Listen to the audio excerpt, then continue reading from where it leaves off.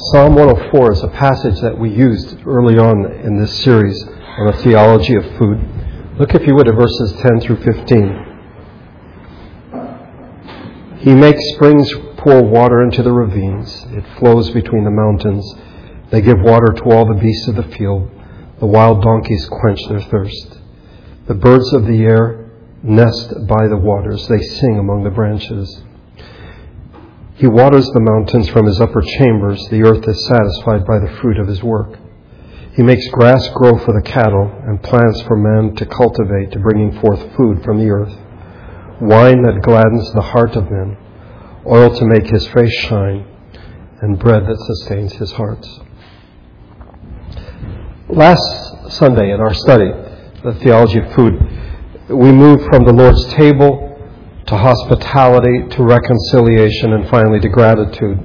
What I'd like to do today is to back up a bit and revisit and examine further the issues of reconciliation and gratitude. I said this last Sunday, that the community of faith, the church, is not simply a gathering of diverse people into a group. Just get a bunch of different people together and we will call them the church. Because a group does not have yet a place of communion, and communion is absolutely necessary for the church. To participate in the body of Christ is not only to have Christ in me as the one who transforms me, it is also to have others in me, in such a way that I know of life, or what I know of life, what I need, what I desire, what I enjoy in life, makes no sense apart from fellowship with others. But a life of genuine fellowship is not easy. It isn't simply that we refuse to give ourselves to others. It is that we find it hard to imagine the intimacy of communion that God speaks of, that God desires, because we struggle with fear, suspicion, perhaps even arrogance and hatred. It's also because we are predisposed to put on a good face, to hide our wrongdoings. We discover that we have much to be ashamed of.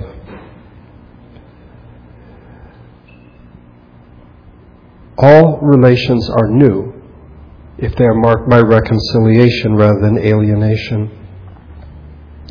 But I think there's some things that we need to clear up with the matter of reconciliation. First of all, there is a difference between forgiveness and reconciliation. We have looked at this before, but I thought we should revisit it. I can and should forgive someone who has sinned against me, whether or not they know that they have sinned against me, and whether or not they acknowledge that they have sinned against me. If they refuse to acknowledge that they have sinned against me, I still am to forgive them. We hear this from Jesus in his teaching. Then Peter came to Jesus and asked, Lord, how many times should I forgive my brother when he sins against me? Up to 7 times? Jesus answered, I tell you, not 7 times, but 70 times 7. We hear this from Jesus on the cross. Father, forgive them, for they do not know what they are doing. I can forgive someone whether they like it or not, whether they know it or not. Forgiveness is not prized, I think, in our culture, and I've said this before to some of you, that if someone apologizes to you for something they have done against you, and your response is, I forgive you, don't be surprised if they are unhappy with that response. They would rather you say, well, don't worry about it, it's not a big deal. But if you say, I forgive you, then that implies that they've done something morally wrong. And it's like, wait a minute, I apologize, I didn't say I had done something wrong. So we can forgive someone whether or not they want to participate in the process.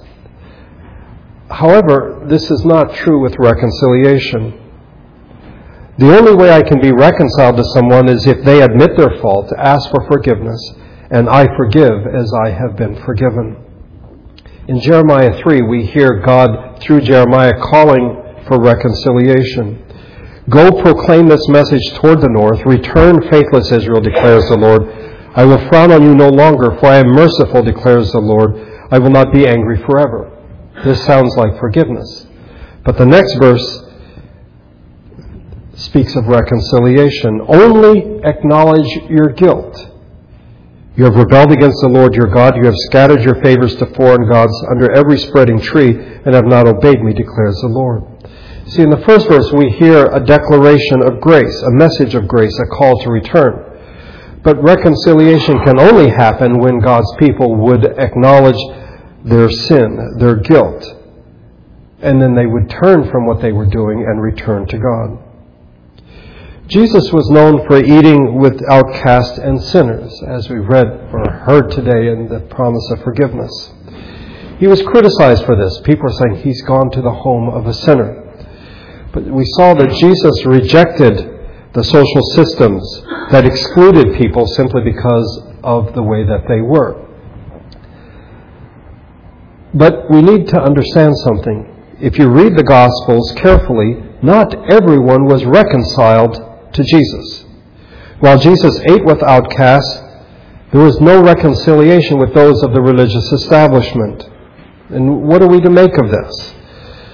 Although it is not spelled out directly, I believe that it is clear that sinners and outcasts turned from their sins to Jesus. That's why he was willing to eat with them. While the religious leaders saw that there was nothing wrong with them, they had no need of forgiveness, no need to change their lives. So in Matthew 9 we hear these words, while Jesus was having dinner at Matthew's house, Matthew had been a tax collector, many tax collectors and sinners came and ate with him and his disciples. When the Pharisees saw this, they asked his disciples, why does your teacher eat with tax collectors and sinners? On hearing this, Jesus said, it is not the healthy who need a doctor, but the sick. But go and learn what this means. I desire mercy, not sacrifice. For I have not come to call the righteous, but sinners.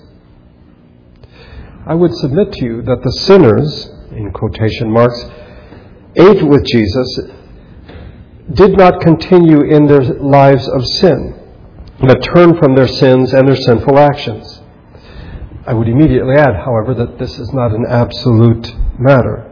For surely there were those who came to eat with Jesus, who wanted to hear what he had to say, who knew that there was something wrong with their lives, but then after hearing the good news from Jesus, decided that they would in fact return to their previous way of life. But the implication of what we find in Matthew 9, the passage I just read, which is found also in Mark and Luke as well, those who knew that they had a problem were the ones who came to eat with Jesus. The religious leaders and Pharisees saw themselves as healthy and not of anything, they didn't need anything that Jesus had to offer. This raises another matter, and I digress a bit here, but should we be friends with people who are unbelievers? And the answer is yes. Absolutely yes. But there should not be any confusion about this one thing. We do not approve of the wrong that they do. Some, mostly unbelievers, have taken the example of Jesus to make a case that a real Christian, a true follower of Jesus, will make no moral judgments about a person's life. And therefore, if you are truly a Christian, you will not care about how people live their lives. And if you do, then there's something wrong with you. That can't be true, though, because we see in the life of Jesus that he condemned the religious leaders for what they did. He did, in fact, make a moral judgment. On the other hand, we do read in Luke chapter 7 that Jesus ate in the house of Simon the Pharisee. When it comes to the matter of reconciliation, we are to take the first step. Let's be clear about that, as Jesus did. 2 Corinthians 5. All this is from God who reconciled us to himself through Christ and gave us the ministry of reconciliation. As God's people, we are to take the first step. We are to be agents of reconciliation, while at the same time we take a stand against that which is wrong. That is, we may welcome sinners while not approving of their sin and perhaps even condemning their sin. Jesus did not approve of what the outcasts were doing, but he offered an alternative to how they were living, and that was to have new life in him. I don't think it's a black and white issue. I think it is walking a tightrope, that we are in fact to be open to sharing our lives with those who have rejected God. Because who knows that God in His grace may, through our lives, bring them to the truth. And yet at the same time, there needs to be a stand where we say, I do not approve of what you're doing. I certainly will not participate in what you're doing, but I do not approve of what you're doing. And they may say, well, I thought you were my friend. Why are you judging me? And we say, well, I'm not necessarily judging you. What I'm saying is what you are doing is wrong, and I can't be a part of it. Jesus is often seen as sort of an ollie-ollie income free with sinners, and so people could continue living their lives as they were and still be friends of Jesus. I don't think this is the case. And we see this in the fact that the religious leaders were not His friends. He would not say, oh, you can keep doing what you're doing. He condemned them for their lives of hypocrisy. That's the first thing about reconciliation. The second, and we talked about this last week, is that we should not limit the matter of reconciliation to human relationships. I mentioned last week, Wiersbe writes in his book that the church, through much of its history, has suffered from a reconciliation deficit disorder. That is because we have two mistaken beliefs. That God, first of all, only cares about human beings, and secondly, that we as human beings can flourish while the rest of creation wastes away. From what we have seen in this series and beyond, we know that this cannot be true. First of all, to say that God only cares about human beings, the creation in Genesis 1, the creation account tells us that God proclaimed His creation to be very good.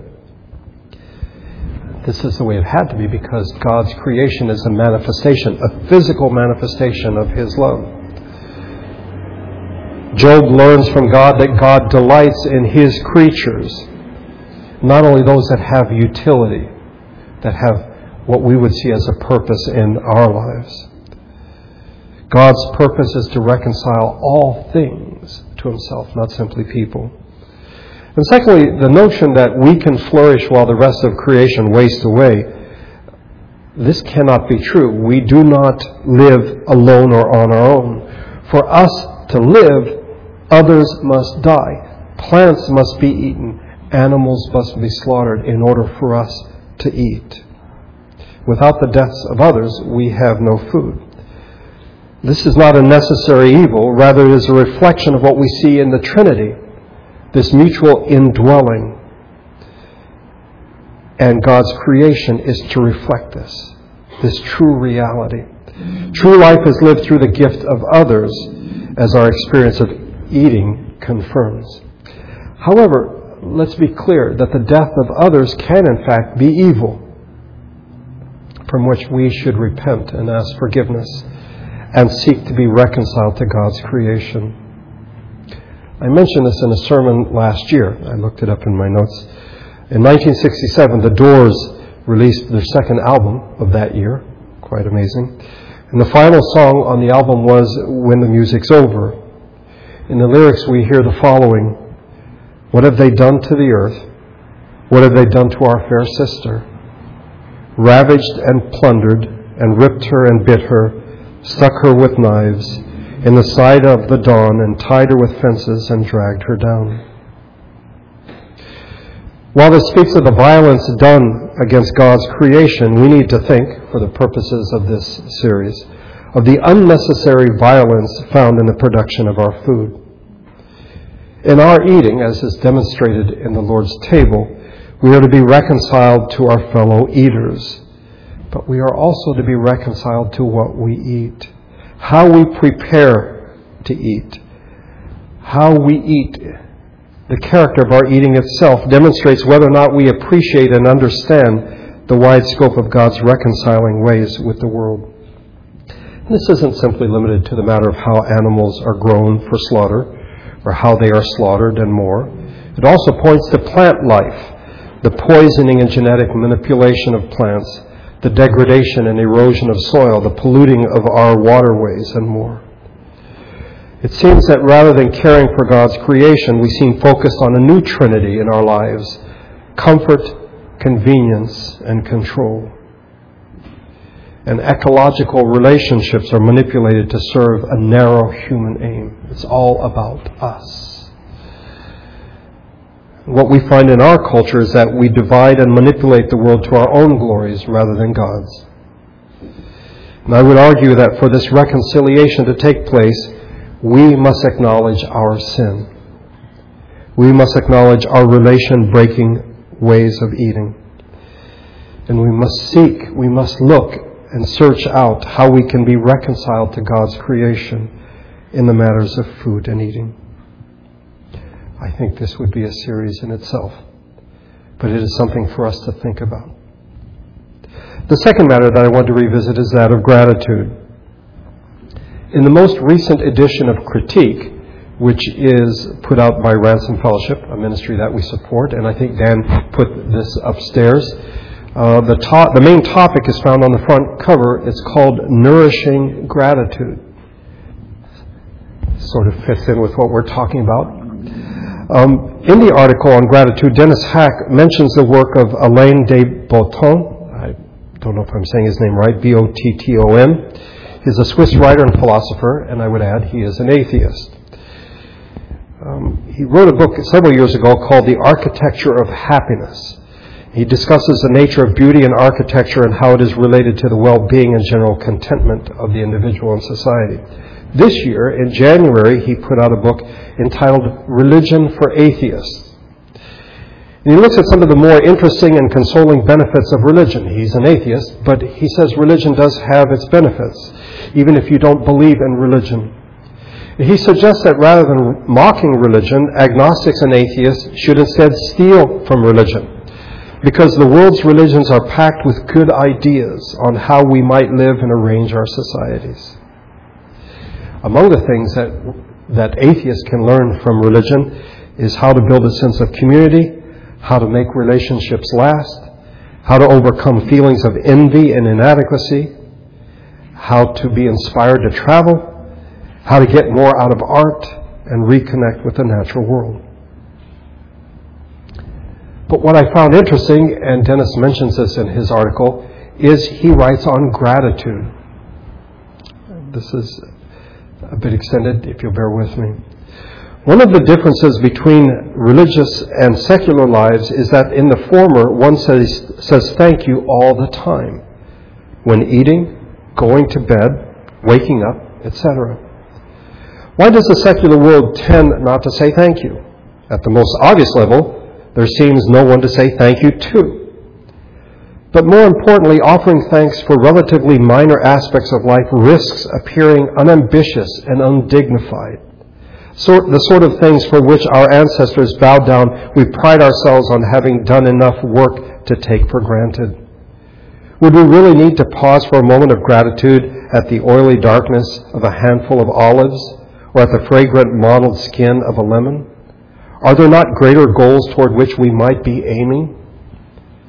In our refusal, we are attempting to flee a sense of vulnerability. We do not say thank you for a sunset because we think there will be many more, and because we assume there must be more exciting things to look forward to. To feel grateful is to allow oneself to sense how much one is at the mercy of events. It is to accept that there may come a point when our extraordinary plans for ourselves have run aground, our horizons have narrowed, and we have nothing more opulent to wonder at than the sight of a bluebell or a clear evening sky.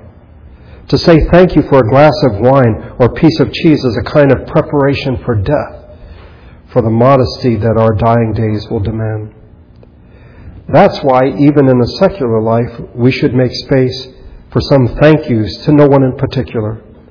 A person who remembers to be grateful is more aware of the role of gifts and luck, and so readier to meet with the tragedies that are awaiting us all down the road. I think it is a remarkable admission on his part. But Dennis wisely writes after this quote, I do wonder why we as Christians, at least in America, tend to be known more for being negative in outlook rather than for being thoughtfully, humbly, and unrelentingly grateful. One reason, and I suggested this last week, is the absence of delight. That we are not delighted with God's creation. A desire to express gratitude, Wiersbe writes, for the world requires that we first sense that it is worthy of gratitude. In a culture that is ignorant about where we get our food, just ask a child where milk comes from and you'll get a sense that we are ignorant about where our food comes from. And yet we are very conspicuous in our consumption. Why do we say thank you for something that we know little or nothing about? As those who have been reconciled, who have new life and view life in a new way, we should delight in the wonder of God's creation, in the provision and nurture that God has given us, that He has made pleasing and delectable. The experience of delight presupposes a sustained, patient, sympathetic, and affectionate embrace of creation. But think a moment. Our culture focuses on spectacle, on what we can see. And the world and God's creation is reduced to a spectacle. And this is significant because it reduces us as the perceiver and the thing that is perceived. What transforms it. And suddenly there is this great distance between us. Because of technology, things are lifted out of their ecological context so that they can be presented again or represented in fairly stylized ways. I don't know if you have noticed, this has happened in the last 5 years or so, particularly when people have smartphones or iPhones, that rather than participating in an event, people want to take a video of it. And I'm almost tempted to go up to someone and to slap down the phone and say, forget recording it, experience it now, embrace it now, be delighted now in this event. And that certainly is true of food. That I think we are more comfortable with pictures of food and pictures where food comes from than food itself. There are people who are paid a lot of money to make that to be the case. And in the process, we do not delight in God's great creation.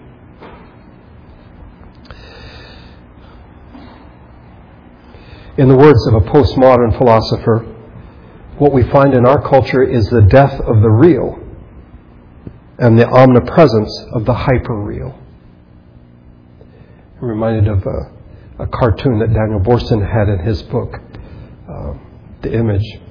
A woman has a baby in a pram, and another woman is coming up and sort of saying, what a beautiful baby you have. And the mother answers, oh, that's nothing, you should see his pictures. We've lost the ability to delight in the real. And therefore, we cease to be grateful. Let's say for the sake of argument that one is filled with delight at God's creation.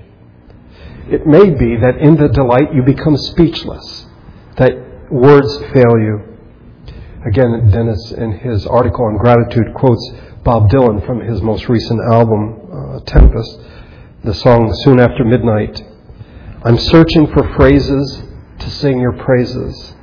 I need to tell someone it's soon after midnight and my day has just begun. Perhaps there's something to learn here, that there are times when words do not come. That's okay, because it gives us an opportunity to pause in silence, to consider, and to reflect on what we are about to eat. And to think about what we are about to do by eating. As Wiersbe writes, by becoming silent, minds can be opened up and made attentive to the world. Just to sit there for a moment and be filled with delight and gratitude as a result. When we say grace at meal times, we do not merely say a few words over our food, or it shouldn't be all that we do. Rather, we demonstrate a willingness to be transformed. so that our eating of life is also a sympathetic participation in the ways of life. When we say grace, this thoughtful gesture takes us beyond ourselves as eaters and into the memberships of creation. That we find that God has provided us with food in such a wonderful and mysterious way and sustains our lives through this food. Thanksgiving, the giving of thanks, unites us in solidarity with God's creation, and it confirms our status as creatures among others. We are dependent upon the creatures of this planet to stay alive. To say grace at a meal is to understand that eating is a sacramental act. It doesn't mean that we somehow make it more spiritual than it was before. But we acknowledge that nourishment in our eating is a life-giving quality, and it is not exhausted by what we eat. What does this mean? Life itself is not a material thing or a purely material thing. It is a demonstration of divine power that is at work within us, in the material thing we call the body. We live in a time in which we are conscious of the various aspects of our food. And I got a package out as I was typing this out. Calories from fat, saturated fat, trans fat, polyunsaturated fat, monounsaturated fat, which I didn't know there was such a thing, cholesterol, sodium, potassium, total carbohydrate, sugar, protein. And let's be honest, for some of us in this congregation, due to health issues, these matters are very important. That we play a strict numbers game because of health, that we might continue to be healthy. But in doing so, we all may lose sight of a profound truth. That is, when we eat sacramentally, that is, when we eat correctly, we refer what we eat as well as the life-giving power in our food to God. We say to God in gratitude, I have life because of what you have provided. As Christians, and particularly at this time of the year, we see life given its definitive expression in the Incarnation. Jesus, through His body, through His living, shows us what life means and what it looks like at its best. He shows us that the Spirit is not opposed to the material. It's a mistake that various heresies have made and continue to make. That somehow that the Spirit and the material and the body cannot come together. When we say grace at our meals, we say, no, that's not the case. That through this material food, God's Spirit is giving me life. Otherwise, food is reduced to fuel. And we're playing a numbers game with how many carbs do we need, and avoid the carbs, and avoid the fat, and avoid this. It seems to be a game of avoidance for many of us. Rather than saying, God, by your Spirit, through this food, you are giving me life. That life isn't simply a matter of fuel being sort of shoveled into our mouths so that we can continue to live a bit longer. When we say grace and give thanks, we refer the world to God. We bear witness to the life-giving Spirit of God in the world. And this requires a realization of sorts that the world is never simply a material fact. Food depends upon the sacrifice of others, all grounded in and maintained by the self-giving love of God. To reduce creation to a stockpile of commodities that exist to serve us is really to miss the point. And this is a point oftentimes that is hard to remember, particularly if you shop at a warehouse store and you just see aisles and just see the food stacked up. It does seem that food is simply a stockpile of commodities. When that happens, food ceases to register as a gift, as something that has been given to us. It becomes something rather that can distort and even destroy life. And if nothing else, we see this as we struggle with matters of obesity, but also those who struggle with starving themselves because they see themselves as being too fat. Wiersbe tells a wonderful story, and actually I found this in another book that he has written on the Sabbath. The story of his grandfather. He seemed very much to love his grandfather, who was a farmer. It tells of his treatment of chickens. Let me read to you. As the farmer charged with their care, the care of chickens, he did not think it was enough to make sure that they were well fed and housed. It also mattered to him that they experienced delight suitable for a chicken. On summer days, he would therefore take a scythe and a bucket and cut fresh grass for them. As he approached the chickens, they came running, clearly excited about the grass offering they were about to receive. As they ate, my grandfather grinned and chuckled, clearly delighted that he had contributed to their pleasure. Well, up to this point, it sounds sort of a nice, sentimental story that someone's telling about his grandfather. But let me continue, or rather, let Wiersbe continue. Chickens were never treated as economic units. They were precious gifts of God given for the nurture of our family, both in the form of eggs and meat. To be worthy of these chickens, however, required that we offer ourselves to their well-being and happiness. When he sat down to eat these chickens, he could be thankful in ways that few of us can, because he knew he had first given himself to them. His daily work was a form of worship because it was a lifting up of God's gifts so that they might be properly received and cared for. The taste of his chickens, in turn, was deep because it included the memory of good work, the experience of mutual delight, the knowledge of a hospitable and gracious God, and the pain and joy of sharing in the lives of others.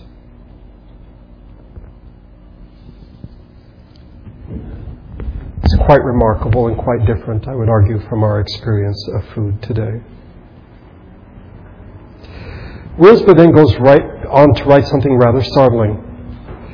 To receive food as God's gift is an extraordinarily difficult thing to do. Do you agree?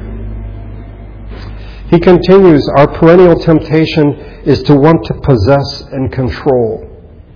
For the Israelite nation, it took 40 years of testing and wandering in the wilderness to begin to learn that life's nurture and sustenance come in the form of manna from heaven, a surprising, unknown, unmanufactured, and uncontrollable gift. I would suggest to you that it is when we are grateful, when we say grace over God's gift of food, that we transform mundane eating into an act of solidarity with creation and an act of communion with the Creator. Life is a miraculous, inexplicable gift. It is something much, much more than economies of exchange. When we give thanks, we can express our commitment to remember as best we can that what we have is a gift. That we are a part of creation and that we are to be reconciled to God's creation.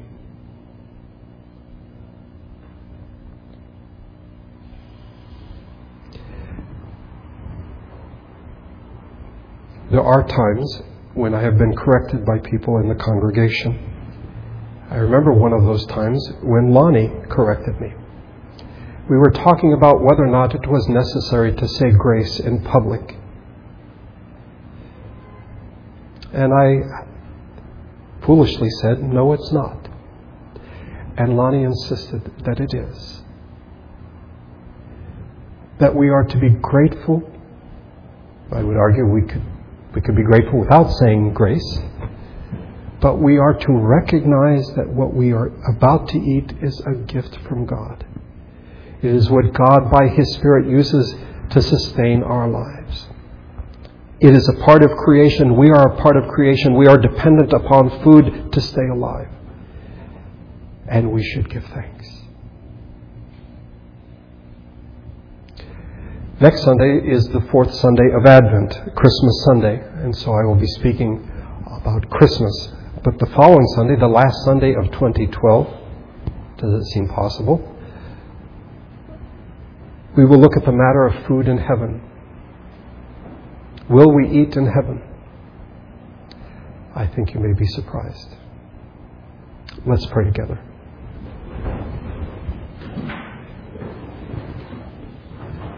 Our Father, we are people of our culture, of our society. Our thinking, I think, is far too modern. It is much more chemical than it is biblical. For those of us who have conditions that necessitate that we can only eat certain things at certain times, we may tend to view food in a very calculated way. And indeed, we have to calculate what it is that we are going to eat. But we may forget that it is a gift from you. And in the same way that you work through medicine, you work through food to sustain our lives. The life we have comes by your Spirit. It is sustained by your Spirit. How easily we forget this.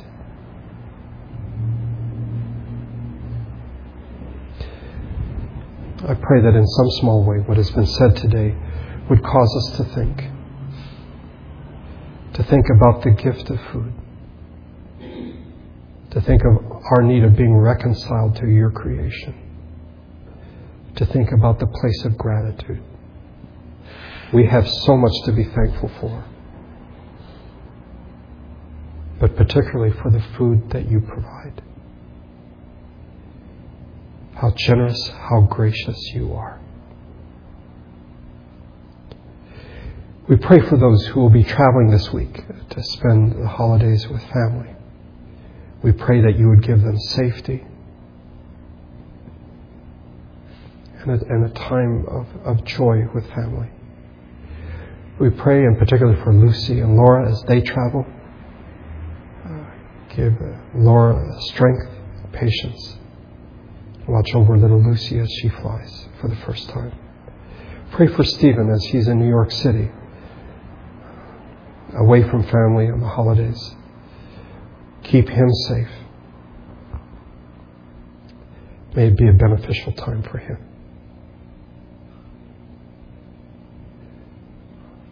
I thank you that we could gather today to worship you. May your Spirit and your grace go with us as we leave this place. We pray in Jesus' name. Amen.